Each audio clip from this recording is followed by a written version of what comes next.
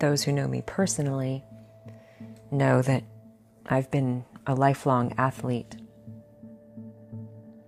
And the various sports I used to play certainly took a lot of practice.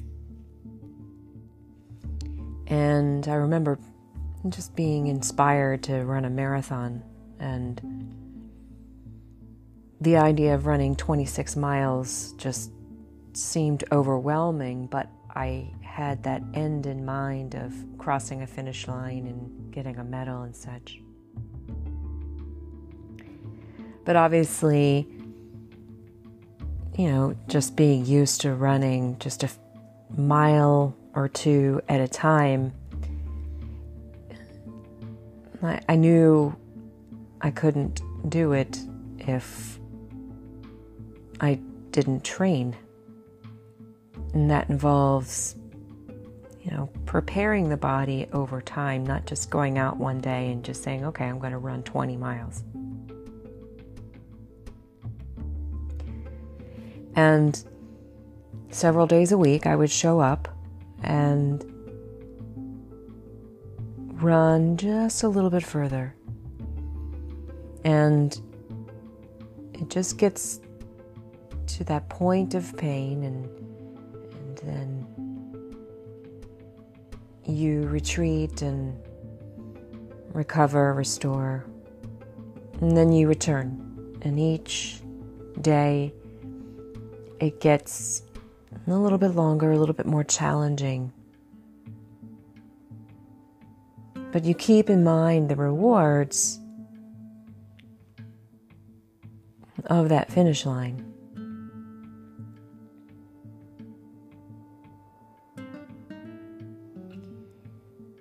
And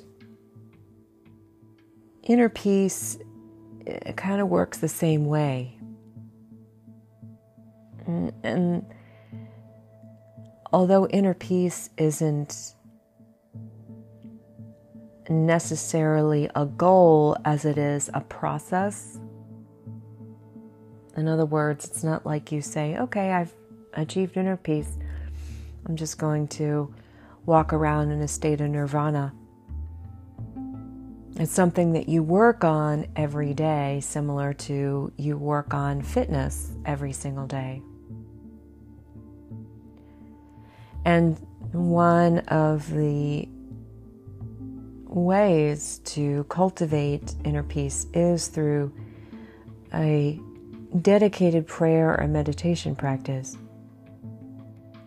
And I was talking to some people a week or so ago, and they said, well, as soon as I sit still, my mind starts chattering, and that's just the untrained mind. Like, the untrained body is unprepared to sustain a marathon. The untrained mind is unable to sit still and be free from that chatter. So it's a matter of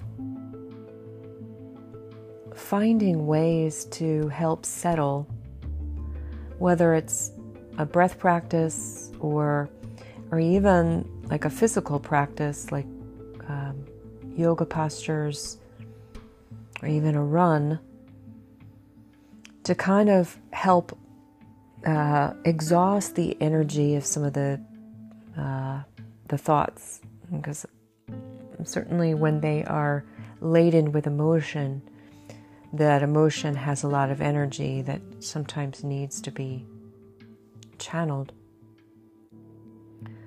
But then sometimes those thoughts are just logical thoughts, like, oh, I need to go to the store, or just remembering something that you did yesterday. And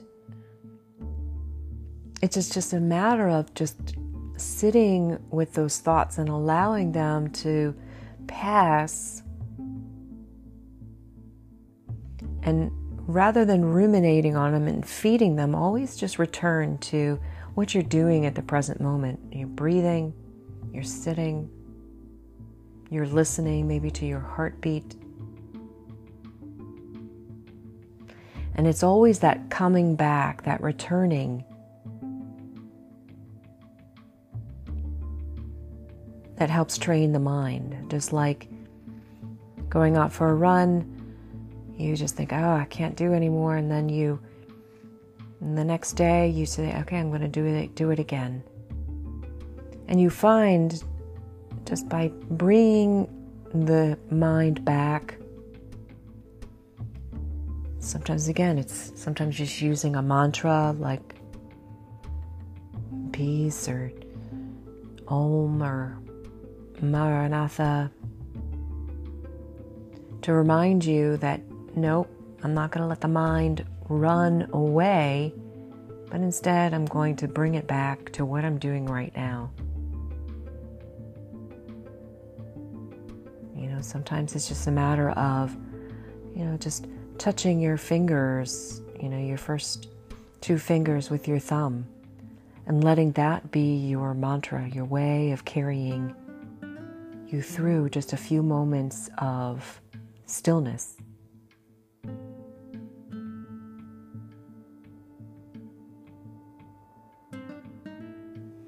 And eventually you'll find that even if you have 5 seconds of the mind being on pause,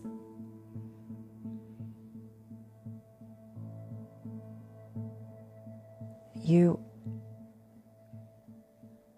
show up again the next day and say, wow, okay, I had that 5 seconds. I wonder if 6 seconds is something I can do today. And no, I'm not saying you need to be timing.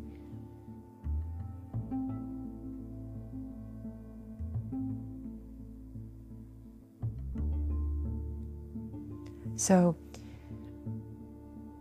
that inner peace is a matter of cultivation, always coming back, always returning, and trying again. And eventually, that space will open, that space between thoughts, that gap between thoughts will emerge because the ego gets exhausted. And that's when the inner peace can bubble up.